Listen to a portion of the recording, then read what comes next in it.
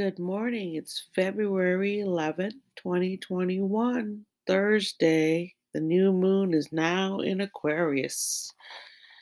And this is the lunar New Year's Eve. It is celebrated all over Asia, and it's a 15-day holiday starting on Friday. And it's the year of the metal ox. Metal has to do with metal, anything shiny. Um, Gold is metal. All those things should really be worth a lot this year, and the price of metals will go up. There will be some problems with the earth. What I read, there may be some more earthquakes that the bull rules over, like your house, little things like that. There could be some changes going on there. So today I've been awake since about 3:30, the witching hour. And I would have to attribute it to the new moon in Aquarius because Aquarius now has, let's see, the Sun, Mercury, Venus, Jupiter, Saturn, four planets, and a star all in there. And now the moon, too. So, star, the sun, the moon, and then the four other planets. And everything's concentrated on one side of the chart. So the theme of Aquarian brotherhood is very, very powerful. And it's going to be the message all year in the sign of the bull, the ox. And Uranus, which rules Aquarius, is in Taurus, the sign of the bull or the ox. So the theme of the ox and the Aquarius go together this year, and they're not friendly to each other, so they're going to have to learn to work and cooperate, which I talked about yesterday. And today, being February 11th, it's ruled by the Ace of Spade card and the Nine of Spade card. So the Ace of Spade is the card of the Magi. It is the first of the spades, and it is about self protection, your ego. It's very ambitious, this card. It has deep knowledge of secrets. It is one of the most psychic cards in the deck. One of my sons is the Ace of Spade. But this day, today, it's ruled by the Nine of Spade, which is the card of change, permanent change, death, mystery. It's mysterious, the card. People born under the sign of the Nine of Spade are mysterious. My mom's a Nine of Spade card. She's quite popular, my mom, and the people born on today you'll see are very popular. And I think today with the trial of ex-President Trump coming to an end will really show you what today is about. Even with all the evidence to point towards ex-President Trump creating the insurrection and the riot, most likely the GOP will not vote to impeach him again. So he will be impeached twice, but he will not be found guilty twice because of his peers in the GOP who are afraid of retaliation from their Republican constituents back at home who will most likely yell and scream at them if they voted against Trump. So now we're going back to a party that is being blind by propaganda. So that party is no longer valid. If they can't censor themselves, then that group's just out of control, where there's no rhyme or reason for the GOP any longer because now they're afraid of retaliation from each other. They are bullying each other, they're calling each other out. And so that party, I believe, no longer exists, no longer is valid to the majority of us. It isn't loyalty to your party, is loyalty to your country and what the country stands for. That's what the loyalty and the service is for. It's the country. And if the people of that country want something different, then yes, they can vote for that. And we get that. But again, America isn't trying to become a new country. It is a great country on its own. The finer details of law can always be argued, and that's why the scales of justice are blindfolded. She's blindfolded. She can't see correctly. And that's what justice really is. It's can't always see correctly. So you need more than one person making a decision. You need a unanimous decision. So as long as the GOP continue to drink this Kool-Aid and are fearful of retaliation by their own party, not serving the country, but instead serving individual interest groups or lobbyists, then that's where corruption seeps in.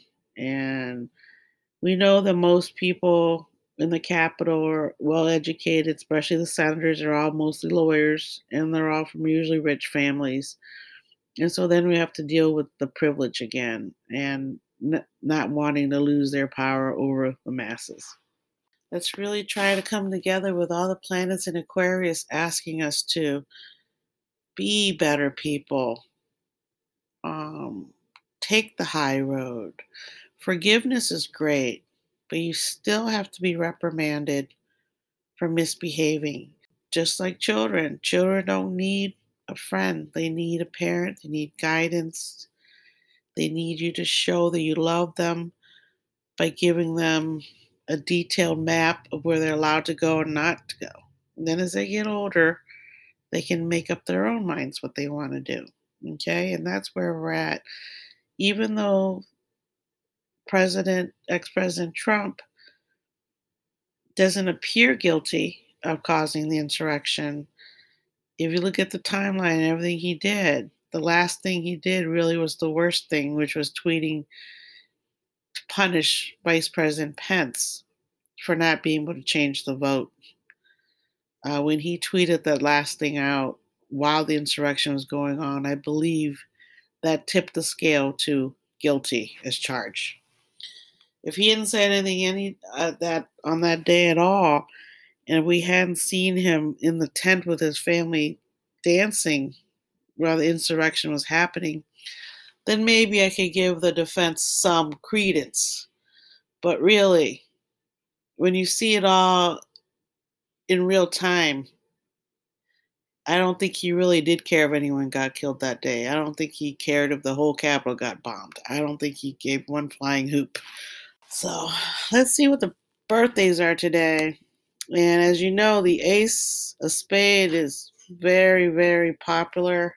The nine's very alluring, so that combination is almost hypnotic. And one of the first people born today is Jennifer Aniston, who's 52. Um, and she's had no kids. She is a woman that knows her own mind, and I believe that's why Brad Pitt ended up leaving her because she might not have wanted children right when he wanted children. And, and Brad Pitt's a king of hearts. He loves children. But he's also karma cards with Angelina and with Jennifer. They're definitely his soulmates. Taylor Lautner, 29. Roseanne Park from the pop group Blackpink. So adorable, that group. Khalid, he's only 23. Wow, what a voice on him. Kelly Rowland. Wow. Brandy, 42. Brandy's 42. My goodness, I'm getting old.